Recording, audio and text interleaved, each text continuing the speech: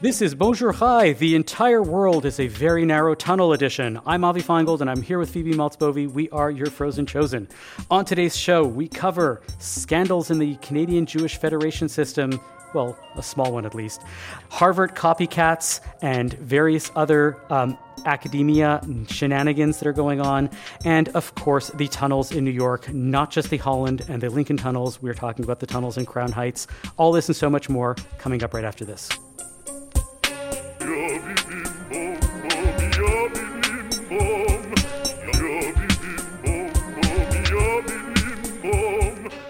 Phoebe, how's it going? All right. How are you doing, Avi? Doing all right. It's been a while. Yes, it has, but we're back. We're back. How was your break? It was all right. How about yours? It was good. We had a bit of a road trip. Did you do anything fun? I stayed in Toronto with my family, and I got, whether or not it was COVID, who knows, so did not do anything very exciting. So Avi, you went on a road trip. I did a road trip. We have a Tesla now, so we were both sort of limited but are excited by like saying to ourselves like how far can we go, like knowing that we have to charge it every once in a while or overnight at a hotel or whatnot. We went to Nashville, Tennessee for a few days, which was kind of fun with kids. Country Music Hall of Fame. We took the kids to a honky tonk. Believe it or not, if they're all the honky tonks on Music Row, it's like before 6 p.m., you could bring the kids in and listen to music and feel like you're taking your kids to a dive bar and feeling very, very good parenting skills with that one. Well, it's like in the UK, you can take your kids to a pub. Yeah. Right? Apparently, I've seen this on television. So that was fun, and we on the way back we stayed overnight in Louisville, Kentucky, at this beautiful hotel, the Hotel Geneviève, very 80s European vibe going for it, I think, and it was really cool. And watched some movies. I watched Maestro finally. Did you watch Maestro? No, I have not. You know Bradley Cooper and the nose. I know who he is, and I remember the nose. Yes. There was How big was the nose? Did it seem like some kind of comical prosthetic, or did he just look like a man whose nose is a bit bigger than Bradley Cooper's? Both. Okay. I would say very, very much both. To me, the highlight of the movie was not that, but the fact that there's a scene where he's wearing a sweatshirt that says Harvard in Hebrew. Okay. Because he's in Tanglewood and he's showing. Okay. It was kind of funny, but. Yeah. Would it be? Okay. He really embodied Bernstein. I think that he fit into his nose quite well, and that was it. It was both very Jewish. It had a lot of Goyish stuff, but it had a lot of big Jewish energy. To me, the other sleeper thing. Jewish energy. I've never heard that one before. The other highlight was like nobody told me Sarah Silverman was in it, and I was like, really? Oh, that was fun. Yeah. And, I did not know that. She's got some good big Jewish energy. No physical alterations to make Sarah Silverman. No, Sarah Silverman is Sarah Silverman always, and will be. But I heard something this morning. You were on a podcast this week. Somebody else's? Are you cheating? I'm cheating. Well, I already am podcast polygamous because I'm also on Feminine Chaos, so that's another podcast. So I was on as a guest. I was on yet another podcast, Canada Land Shortcuts with Jesse Brown. I went in person to the studio in Toronto, which is also the city where I live, so it wasn't super. Like, I don't want to play up the travel aspects of this. I did just like go to a different neighborhood, but it was super exciting because it's like an actual in-person studio. And I appeared on the podcast and talked about the not very upbeat topic of anti-Semitism in Canada these days, and not anti-Semitism vibes, but like anti-Semitic acts such as, attacks on like places that are selling food and whatnot, and protests that gather at a road that just happens to be a residential area where a lot of Jews live. So yeah, we talked about that, and yeah, hopefully brought some listeners from there to here. So hello, if you are coming here having listened to some Canada Land. We are also in the land of Canada ourselves. We are.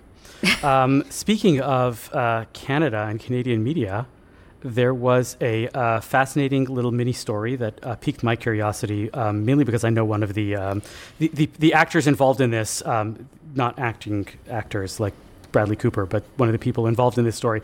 There was this crazy little story that got picked up by CBC and Jerusalem Post and others about how the head of the Windsor Jewish Federation, Dan Brotman, was called out publicly for something that he did. He had a Facebook event that he was celebrating an online workshop for Jewish professionals that were considering relocation to Windsor. And he was talking about... there was a bunch of Israeli doctors that apparently were part of this because, relicensing for medical professionals was part of the discussion. And Paul Hirschon, who is the Consul General in Montreal for Quebec and the Atlantic provinces from Israel, right? So these Israeli consulate, he's somebody that I know more than just an acquaintance. He's been at our house for Shabbat. He called him out and he's like, wait, you're actively weakening Israel's ability to treat our wounded. And we need doctors in Israel now more than ever. And this is a horrible thing that you're doing, actively encouraging them to leave Israel.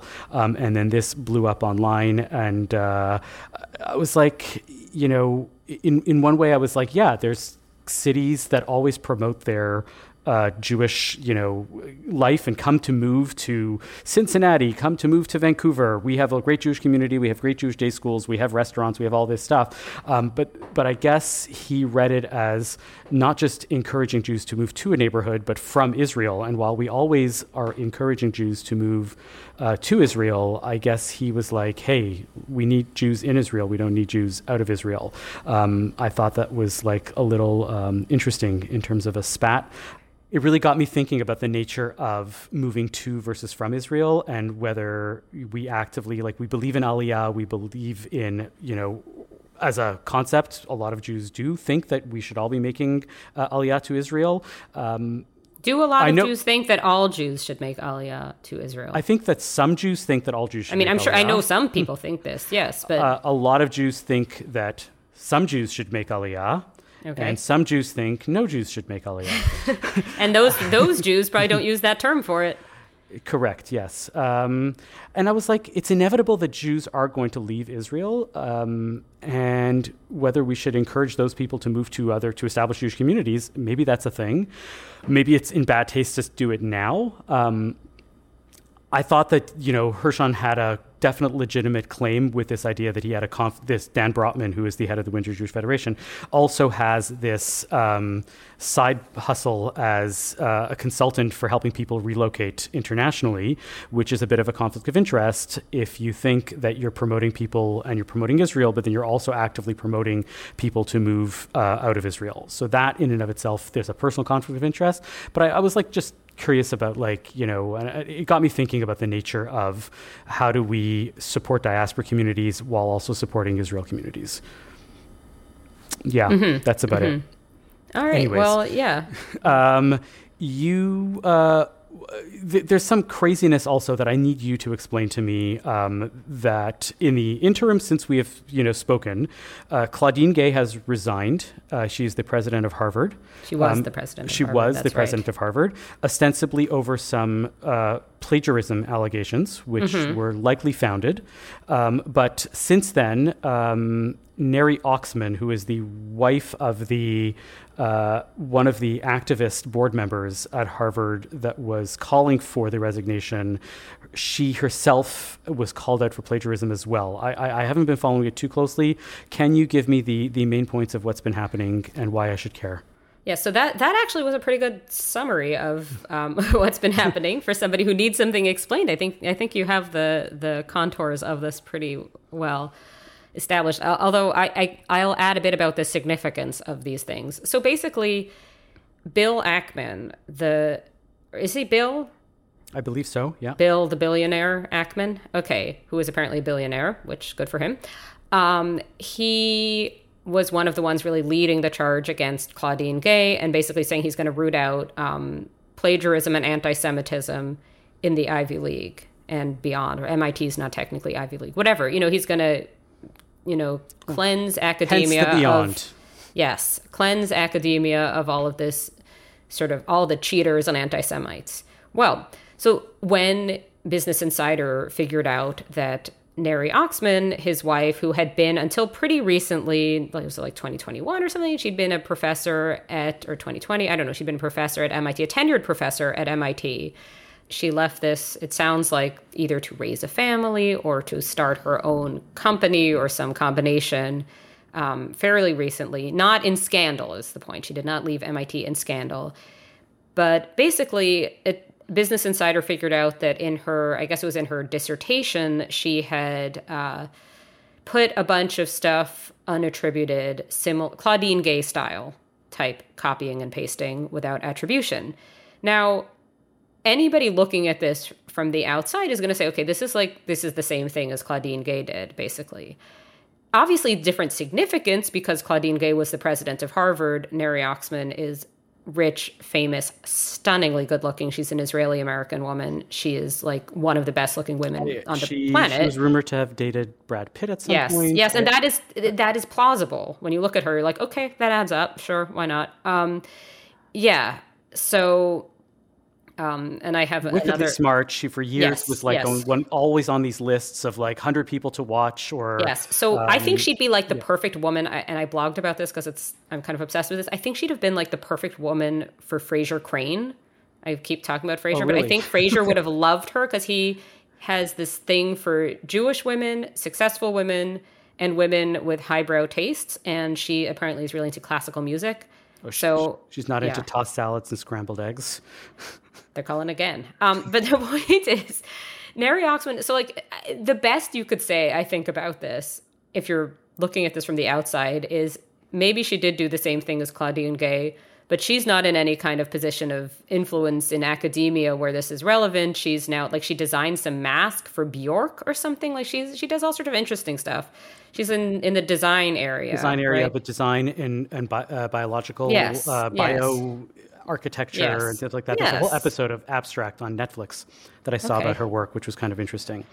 I mean, she seems obviously like one of the world's sort of like top achievers in all realms. So you're saying that like in the private sector, if this gets discovered, it's up to private companies to say, well, we don't really care. We still think that she's brilliant. But if you're representing a public institution, this is a more cardinal sin. Private versus public, but I mean, Harvard's also private. It's more about like, are you in the field of higher education or not? Are you the role model for all the students who have to, not plagiarize their work? It looks ridiculous if the president of a university has plagiarized and then you're kicking a student out or whatever, punishing them for cheating.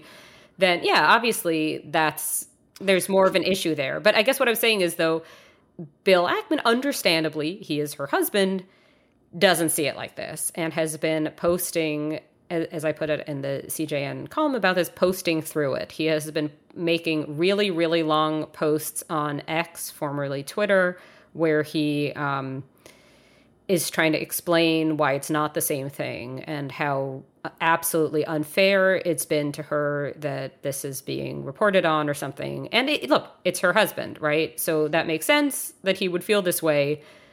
Does anybody who's not her husband need to agree? I don't know. I mean, it's just, the point is that it's like, there's the sort of, what this reminded me of is basically every time there's one of these cycles where it's decided that one thing is the thing that matters. So at one point it was sexism, like with Me Too, and then it was sort of racism with the 2020 reckoning and Black Lives Matter. And whenever one person was going around doing the j'accuse at everybody else, you knew that their own posts, work, whatever, was going to be combed through for, did they do the same thing that they're accusing other people of? And sure enough, here you go. I mean, it's not Bill Ackman himself, but it's his wife, which is. So that's sort of the some of the contours of it. That doesn't get at the significance part. So in this case, I'm reading a lot and I'm not sure. And you went a lot further in academia than I ever did. And I think you even are more recent in the academic world than I have been. What is the nature of this like distinction that Claudine Gay was trying to make about, well, it's not really plagiarism, or with Neri Oxman, the core of the idea is my original thing, and there's just some elements that got borrowed, but it wasn't even elements of my main idea. Is there a distinction to be made in terms of plagiarism? This is very rabbinic, and I'm trying to be sure. No, I see what you're doing. Yes. Is there actually legs to this type of argument to say, well, it's not really plagiarism when the major idea that I'm bringing is very much my own, but when I was quoting and I was just coming loose about the general sense of where things were or what's, giving background, I ended up pulling a paragraph here or there. Is there a distinction to be made about that? I think there's a distinction to be made between idea theft and sloppiness. And a dissertation, and I can say this having written a doctoral dissertation myself, it is like a term paper, or like it's really just, as one of my advisors told me to think of it when writing it so that it wouldn't seem so daunting, it's basically just a bunch of term papers stapled together.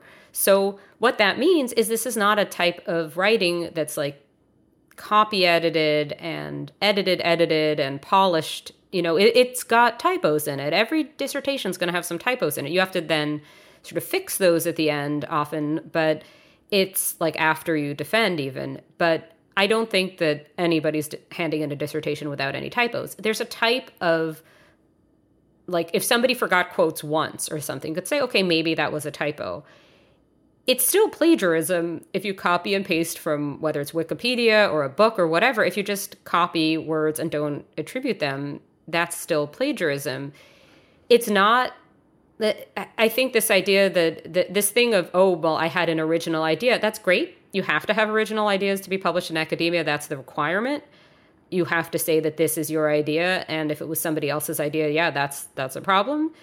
But that doesn't make it okay to copy passages of text. I mean, like, then to just turn it back to, like, I mean, because again, this is just homework. A dissertation is homework. If some, student turns in their homework and they came up with an original idea, and what a wonderful original idea it was, but they've just copied like half of but they've, pasted it together with like just newspaper articles they've read, even if their idea is original, it's still plagiarism. So what you're saying is that the main, you agree you that have the to main quote, core, you have to say what you have to cite your sources. It would theoretically be a rap on the knuckles, right, in life, but the fact that in school you have to be very precise about this means that it's still technically a expellable if you're a student or fireable offense if you're a professor, because in this realm, being extremely precise is something that is fireable. So you can't go and say, well, it doesn't really cut into my main thesis, but I was sloppy. Being sloppy is the thing you're supposed to prevent when it comes to plagiarism at all costs when you're a student.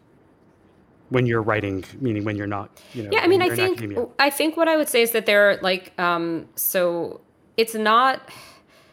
Like, there's a certain type of writing that's just kind of practical writing in any sort of business that's just like text that's used to communicate, that's not necessarily even having any pretense of originality. It's going to be different there, but also I think it really is this question. It keeps coming back for me to this question of, can you look students in the eye and say, don't plagiarize, but say, oh, but I did, but it was fine because I had very brilliant ideas? Then you just seem like an asshole. So I think that's that's why I think it would be different. So in the two cases. And also I think there's the question of, was Neri Oxman personally a hypocrite because it was really her husband who's leading this charge? You know what I mean? So like that, the part of this that doesn't totally sit right with me is like, of course he's going to be on the side of his own wife. That's normal, and that's not weird, and that's not specific to some like eccentric billionaire or whatever you want, like that's very normal. He's not the one who plagiarized, you know what I mean? So I feel like there's something a little bit weird about the like time, but at the same time, she is a public figure, and it clearly does show that like his zero tolerance of plagiarism is not actually zero tolerance of plagiarism. Yeah. So let's take that step back. Why is this significant for the world, for the Jews? Yes. Okay. So that I think is perhaps so it's all gossipy and funny, but maybe the more interesting part for our audience would be, why does this have anything to do with Jews? Well, it doesn't. So I believe Bill Ackman is also Jewish. Neri Oxman, clearly Israeli-American. fine. But what's particularly interesting here is the way that what had started as this question of anti-Semitism on campus, right? Anti-Semitism on specifically elite U.S. college campuses. There were these congressional hearings, and that's where Claudine Gay and 2 other university presidents were grilled. One of them lost her job before Claudine Gay, so it wasn't just a Claudine Gay specific thing. It's the presidents of MIT and Penn. But basically, there had been this whole thing that was done in the name of Jews, rooting out anti-Semitism to make things better for Jewish students. There was just Ron DeSantis in Florida saying that he's going to make it so that Jews can they can leave Ivy League schools and go to school in Florida or whatever. There's all of this stuff happening in the name of Jews, but that has become extremely sort of detached from anything to do with actual, any Jews' concerns, apart from the concerns specifically of Jews who are Bill Ackman and Neri Oxman. Specifically, suddenly it's plagiarism. The topic is not anti-Semitism, it's plagiarism. What's being rooted out of academia is suddenly plagiarism. And why? It doesn't even really have to do with anti-Semitism. It's all about conservatives not liking academia for decades. It's about conservatives not liking diversity, equity, and inclusion initiatives in more recent years. People are basically fighting. It's like this proxy thing, but it isn't really about Jews. It's about other people, some of whom happen to be Jewish, arguing about unrelated things. So it's Jews kind of becoming this idea, and then actual concerns Jews have are brought up or not, but it's not really about Jews, if that makes sense. Yeah, I think that's a lot. That happens a lot. I think that it's one of those. You're basically saying that the whole "nothing about us without us" should be applying to Jews as well, and we shouldn't be used as tools and as proxies for a larger fight amongst the world at large. Yes, I mean the only thing that's confusing about this is a lot of the actual people involved in these conversations are Jewish, and I think Bill Ackman is trying to root out anti-Semitism on campus. I don't think that that's, whether I agree with his tactics or not is something else, but I do think he cares about this, you know what I mean? But I do think that there are also these bigger issues that Jews, I don't think it's beneficial to Jews to be put in the center of things that are not really about us. Yeah, and academia is about academia. It just happens to be that there's a lot of Jews that go there. And the anti-Semitism issue on campus is big, but so many of the other issues that are being discussed or fought about in the academic settings have to do with academia at large and not just Jews who happen to be in academia. Right. I mean, the anti-Semitism on campus question just seems to have gotten forgotten. That seems to have fallen out of interest in favor with this specific story, with the plagiarism. Yeah, well, it's become a plagiarism story, and suddenly plagiarism is the big crime, and people are, trying to root out the plagiarists, and that is easier to do with technology. You know what I'm curious about? How many people have gone and looked for Elise Stefanik's thesis? Oh boy. Are you in the market for a new watch or a special piece of jewelry? Are you looking for the perfect engagement ring to pop the question? Atelier Lou has all this and more. Eric and the team at Atelier Lou can craft a piece for you, or you can select from some of the exclusive designers that they offer. From a simple bangle to a statement necklace, Atelier Lou can make you or your loved ones sparkle. Located in the heart of Westmount in Montreal or online at atelierlou.com, visit Atelier Lou for your next watch or jewelry purchase. And when you do, make sure to use promo code BON18 for 10% off your next purchase. That's atelierlou.com. The story that seems to have captured the world's attention for the past couple of days that is deeply involving Jews and actually is a very, very deeply, literally deeply. Oh my God. There are going to be many puns and discussions about this. So. You just keep digging yourself deeper, Avi. There are tunnels, apparently, under Are New there York City. tunnels? No. Are there And tunnels? not You mean just you mean subway the tunnels. subways? Okay. Not where the mole people live. New York, it's a hell of a town. The Bronx is up and the Battery's down. The people ride in a hole in the ground. We all know this. Yes. So Okay. apparently there are new holes in the ground. There are fresh holes in the ground in Crown Heights. Broad City reference. The best stuff's always down a manhole. Okay, continue. Yes, absolutely. Yes. And they were in Crown Heights, no? Weren't they living in Something Crown Heights? like that, yeah. Close enough. Close enough, definitely. So 770 Eastern Parkway. Yes. Did you? Let's talk when about you lived in this. New York, did you ever pass by?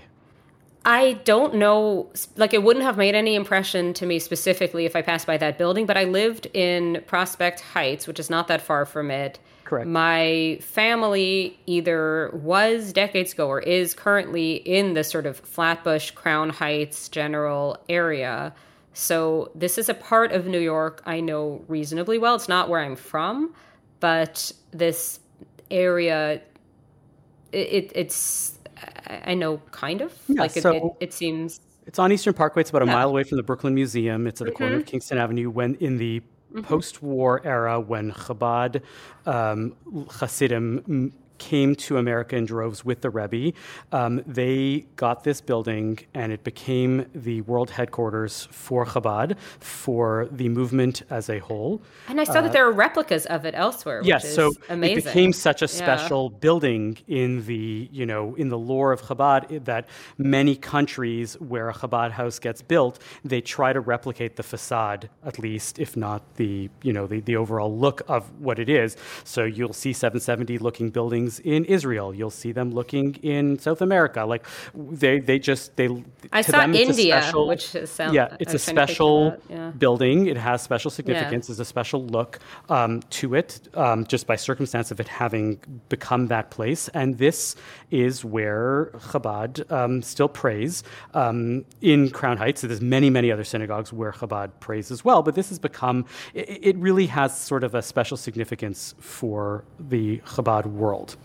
So what happened and why?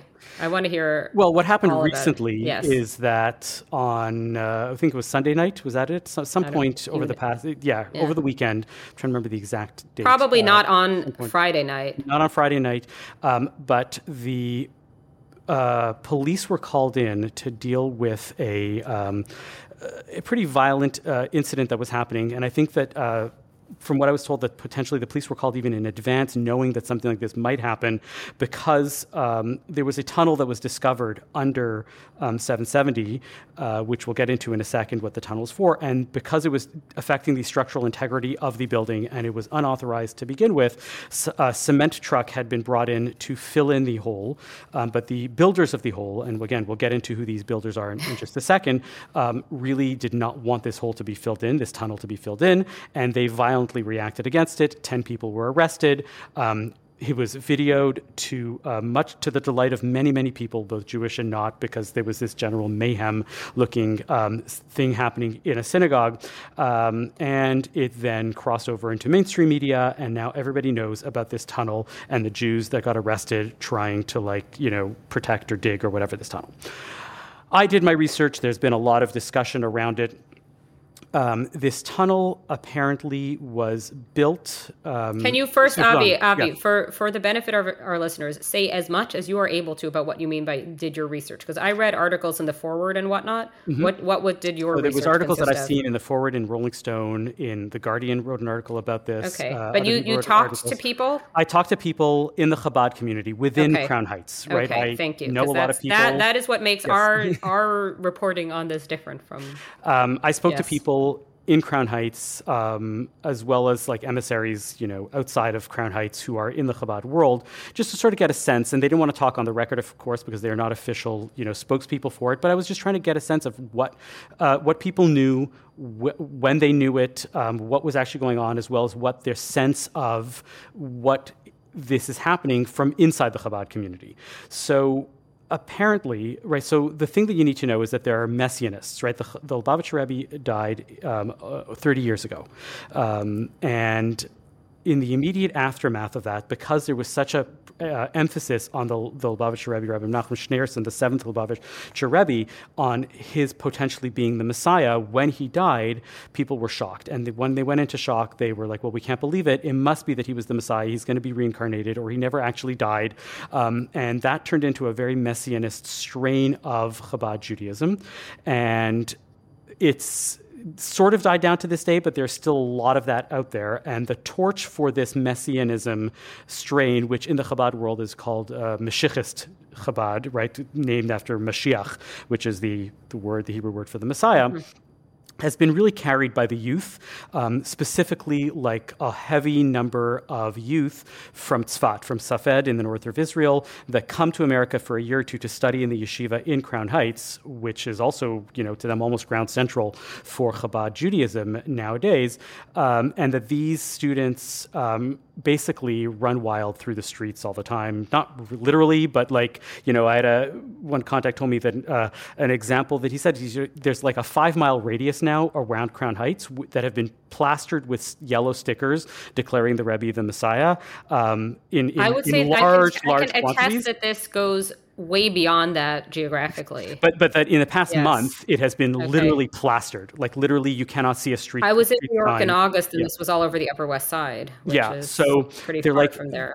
Yeah. Chabad doesn't necessarily like or authorize this. I see. But these are students that are just like, yes, the Rebbe is the Mashiach. But this is interesting because I had wondered about those stickers because they were really everywhere in the Upper West Side, where I do not imagine there are a lot of people who.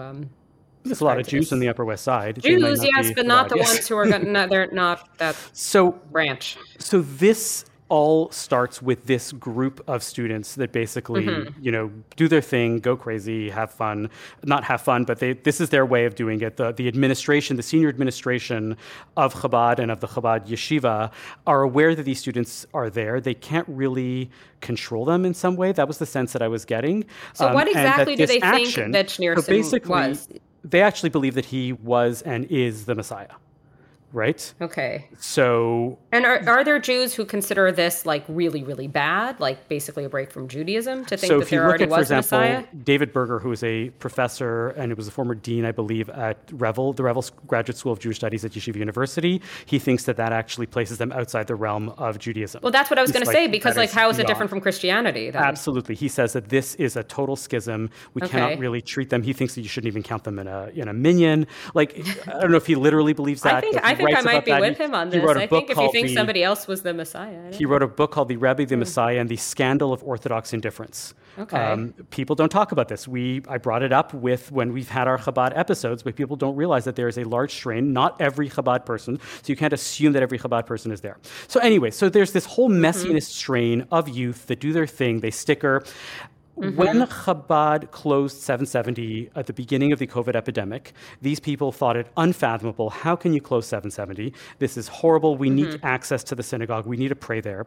They found because there are several back entrances, there are several buildings around. Many of the buildings around that block are owned by Chabad.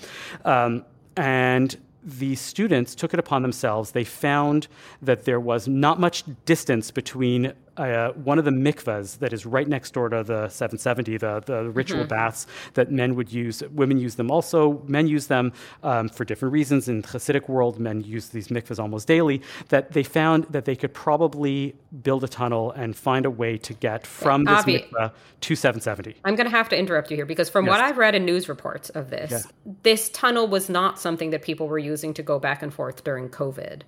So apparently sources have told me that was actually the case, that this had a project that was started much earlier, that people had heard that this were students that were trying to gain access. Because the started earlier seems still consistent. So from what I read, it sounds like this was basically, and this is the angle of it that I kind of latched onto, they wanted to do an extension. It was a reno. Oh, yes. It was hold on. That's part of it as well. Okay, because that seems to be part of it that's not up for debate. Because I just want to say that the COVID part of it, you've talked to people who have said that that's what they, news reporting on this has also said otherwise. So it seems like that's not, I don't want to be like Bonjour Kai says officially that's what this was, because it seems like this is just, some people are saying that this is what it was. Yeah. Others are saying otherwise. Yes. So it could be that there are multiple reasons, right? These students could go and say, right, and that was the other piece that I was going to say, is that the Rebbe always knew that the 770 should be expanded. He always had plans. There was discussions about this. I just love that the Messiah would be like, let's do an extension. And Well, that he would was, be the... remember, he didn't say that he was the Messiah. He didn't say that he wasn't, Okay, but he okay. also, like, he passed away before the expansion could happen, right? This is what happens. No, I'm laughing because it just seems like... Yeah. The idea of, I mean, there's a Woody Allen joke or something like there's God coming out of the men's room that's in some Woody Allen movie where somebody likes some guru of some sort. But the point is that like it seems very mundane and of this world and not spiritual to have some house in Brooklyn that you wished was a bit bigger and to try to expand into the neighboring one. Just seems extremely like human and very much of this world and not a sort of spiritual realm thing to have some property that you wished were a bit bigger in a city. Yeah, and it's not even wish. I think you realize when you're, busting out of your 770 that you bought in the 50s and you now have a global, empire of Hasidic emissaries and doing stuff around the world, and you need a bigger space. There was always plans and thinking about expanding this. It never happened, and I think that part of this tunnel was also designed to expand the building in this way. So they're both there, and it's unclear from the people that I spoke to whether leadership knew about it a lot earlier or they only heard rumors about it, and they were like, well, at least now we can have our expansion and we'll let them do it and we'll let them take the heat for it. But once they realized that it was structurally, like, causing structural damage to the integrity of the building was being questioned, that they had to put a stop to it. So there's a lot of this, like, unclear what actually it was. Mm-hmm. I definitely have heard that students were using it just like around the time of the pandemic to actually get in when you weren't able to, to get to 770 because the pandemic closed it. So I definitely heard that was the case, but the expansion thing also is part of it. But again, in the past month, they figured out that this was damaging and this was a problem. They wanted to keep it largely internal. It wasn't like they were intending to blow this up, but they realized that they had to fill it in, and they thought that it might actually get a little violent, and that's where the police were called in, and then, everything else is where we're at. So who do you think called the police? Do you think that was other people in Chabad? I do believe that the people who were filling in the cement, from what I understand, actually called the police in preventatively because they knew that students were going to be in there and barricade themselves in and not allow this to happen. If you look at the people filling in the cement, were they hired by Chabad? By the Chabad, yes. Okay.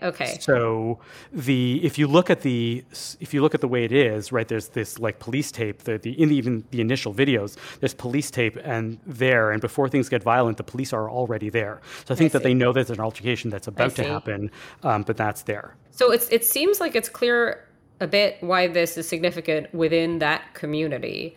But so this seems to have become a huge story just generally and has led to both comments about, tunnels in Gaza, tunnels. Then I just saw on Twitter, like, tunnels under the Vatican. Like, everybody's doing a tunnel for some reason or another. The whole world. Everybody's got tunnels. The University of Chicago has tunnels. That is correct, yes. Montreal.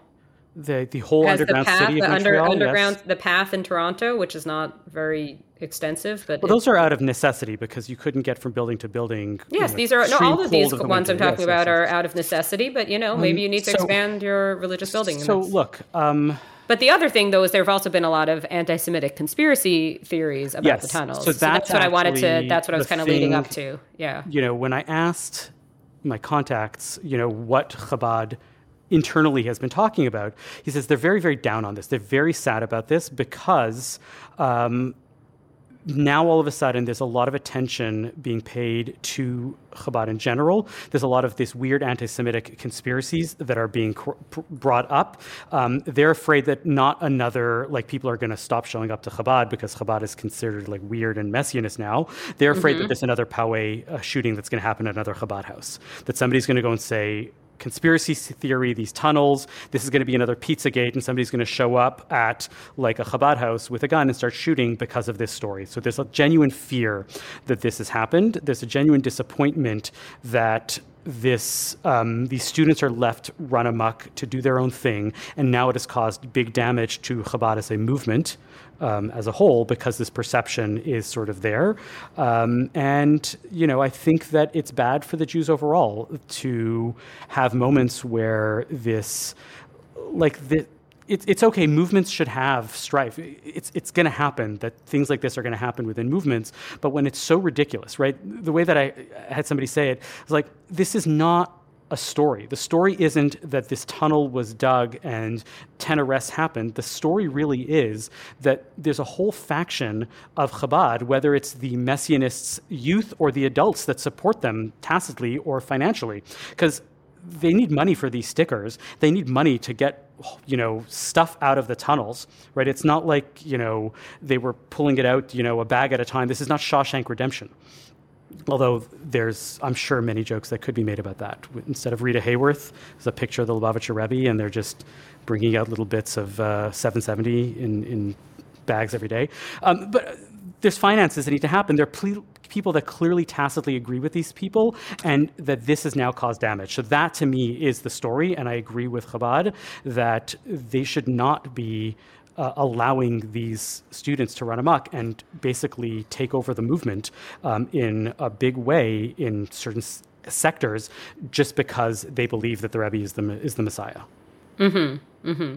I mean, I think there's, like, when we talk about what this looks like from the outside, I think it's important to keep in mind that there are all these different outsides. Like, I'm not part of Chabad, but I'm Jewish, and I know that there are, that not all Jews are. I think there's a different sort of rung of outside to whom this is, oh, look what Jews are up to now.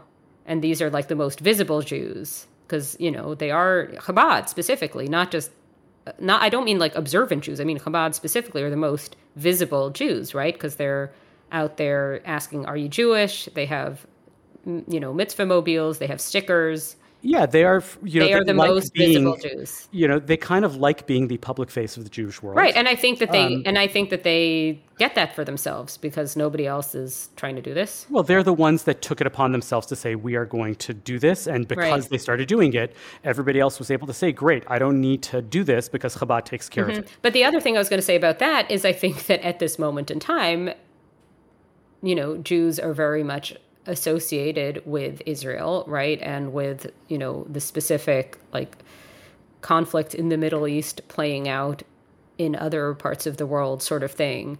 And I think that this gets associated with somehow pro-Israel stuff. But Avi, is Chabad a pro-Israel organization?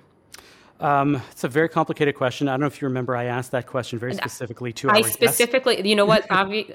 I remember this. That's why I'm asking it. Okay. Yes. So to reiterate, but in case we have any new listeners who may not remember Chabad this. is a very pro-Israel as a country, as a place, as a piece of land, as a holy piece of land. Okay. Chabad is very, very pro-Israel. To their credit, they talk about it a lot. They serve in the army. They are very explicit about that. If you look at the Chabad philosophy, if you look at Chabad mystical Chabad are they texts, Zionists? They are not. They are very, very anti-Zionist as a movement.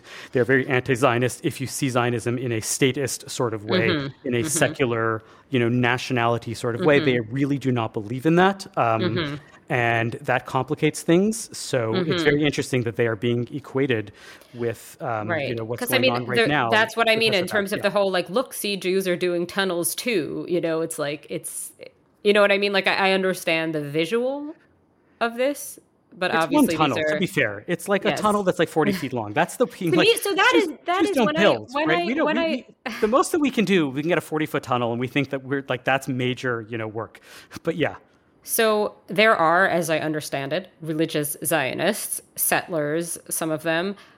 Are any of them Chabad? Are there any individual religious Zionists who are Chabad? Look, I'm not going to make any statements about every single Chabad person. No, but I mean, I'm not all Chabad people. Hold on, yeah. So I'm saying, I'm not going to go and say that every single Chabad person absolutely believes in this anti-Zionist as a state sort of approach, right? There are plenty Chabad people. So you're saying there's a range. If you look at the settlers, for example, absolutely, there's a range in any movement. But if you look at the settlers, it's a great example of that.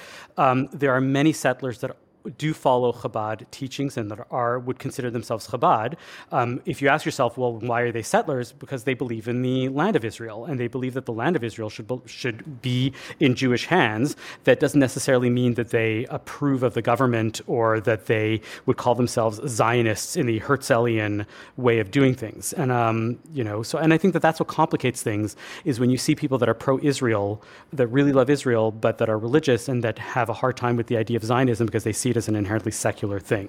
Right? But that's moving too far afield. Actually, look, it's a fascinating topic, and I think that the nature of Zionism has been evolving both within Chabad and within the other ultra-Orthodox communities. And I think that we should actually come back to that in a discussion, because the past few months has really reshaped the thinking on what Zionism means to a lot of ultra-Orthodox Jews.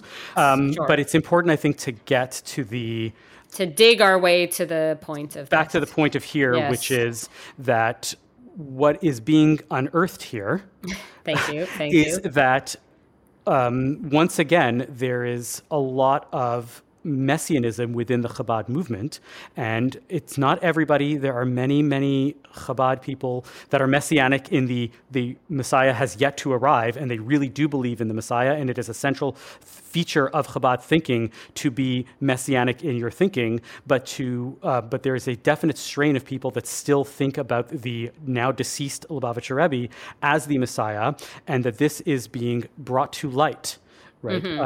In this way is, I think, I don't know, is it good for the Jews that now people see what's going on within Chabad? Is it bad for the Jews because the public face of a great organization, and I said it right now, they're a great organization, is being shown to have deep schisms? I don't know. I think that sometimes, sunlight is the best disinfectant.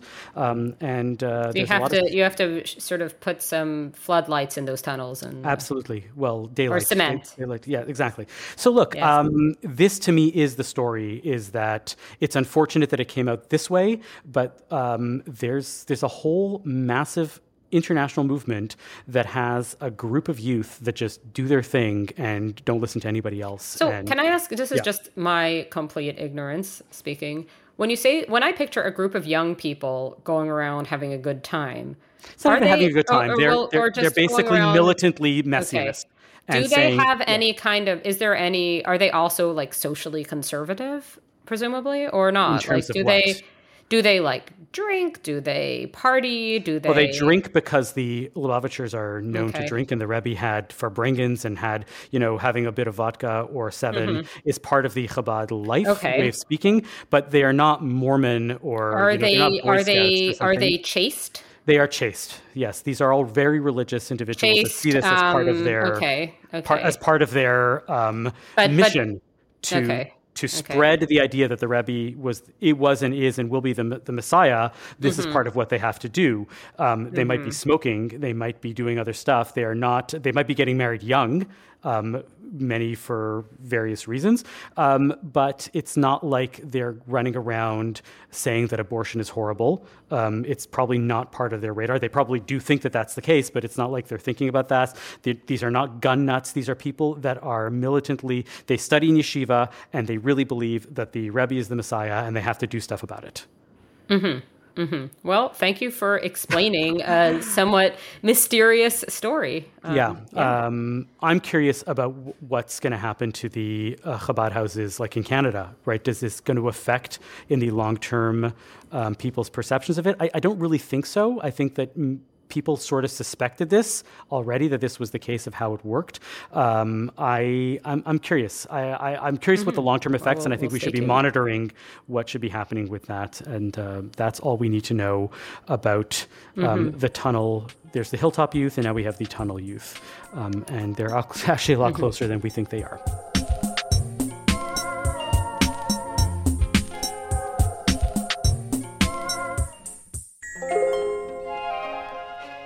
Phoebe, do you have any nachas this week? Sure. I have nachas, although it's more just kind of like a curiosity than something to praise. Gabriel Attal, Gabriel Attal, I could try to make it more French, seeing as he is French. 34, 34-year-old French dude, first openly gay prime minister, is half Jewish. evidently. And I'm going to tell you but my nachas, such as it is more like just a little bit of a rabbit hole, a little bit of a tunnel, if you will, that I went down trying to figure out who he is. So I had seen something about him that somebody I know had posted to Twitter about him being nice looking. So I was like, okay, I'm going to click on this. Let's see. Oh, okay, yes, this is a nice looking man. But then I saw that his father was Yves Attal, who was evidently half Tunisian Jewish, half Alsatian Jewish. I started getting very much thinking about like my own, not to bring it back too much to the earlier topic about academia, but like I studied French Jewish history, so I love this stuff. But I also like on some level thought this name sounds really familiar. And then I figured out why. It's because I was completely confusing Yves Attal with Ivan Attal, who is a totally different person. And apparently they're not related to each other or anything. Born in Tel Aviv, I'm reading from Wikipedia. I'm going to quote from Wikipedia, and I quote, born in Tel Aviv, Israel, to Algerian Jewish parents. He grew up in the outskirts of Paris, blah, blah, blah. His partner, according to Wikipedia, quote, longtime partner, Charlotte Gainsbourg. Okay? Mm-hmm. So I've seen him in like movies. I knew who he was because he's like famous, but I somehow was completely conflating these people. And it didn't entirely make sense to me generationally how Ivan Attal was going to be Gabriel Attal's father. But I think on some level I was picturing that. But it's not the case. These people are not related to each other. I just read about it in some French thing. Glad to hear that the confirmation is there and that you, that another proud member of the... Religiously, he's not. But it seems like he has been the victim of anti-Semitism all the same, which this is like, I mean, this really does get back to the stuff I studied in grad school, but like anybody who comes across as Jewish gets this, not just in France, but certainly not in France. And I guess Gabriel Attal does. So it's not just homophobia he faces, but this is a deeply intersectional story. And what have you got, Avi? Cool. So I watched I didn't watch a lot of TV, but I watched some TV while on the break. For some reason, I managed to catch two very Jewish comedy specials by two very famous ex-religious individuals who I found actually a lot funnier than Modi, who you will remember I had a nice piece in the magazine about that his comedy is good and whatever. But anyways, Ari Shafir has a really interesting comedy special. It's out on Netflix. I think it's called like Jew or something like that. It was a bold name. And I never caught it the first time around. I didn't realize it was from 2018, but his name, Moshe Kasher's name, kept popping up in my feeds. I don't know if you know Moshe Kasher, heard of him. He just won a Daytime Emmy for a Holocaust special that he I don't know hosted and produced. So he's also an ex-religious individual, ex-Haredi. He grew up, his dad went religious, and he was very religious for a while. He's not anymore. His brother is actually a very prominent rabbi, Rabbi David Kasher. But Moshe Kasher had this special that he did with his wife, Natasha Leggero, and they had it called The Honeymoon Special on Netflix, and I watched that, and I thought that was quite funny. There was a lot of moments of a strong Jewish humor that were along, the lines of the types of jokes that I am prone to make sometimes. He was complaining to his wife about like, well, why did you convert? She goes, well, don't you want Jews at this point in time? Didn't you have like a bit of a membership drop-off about 75 years ago?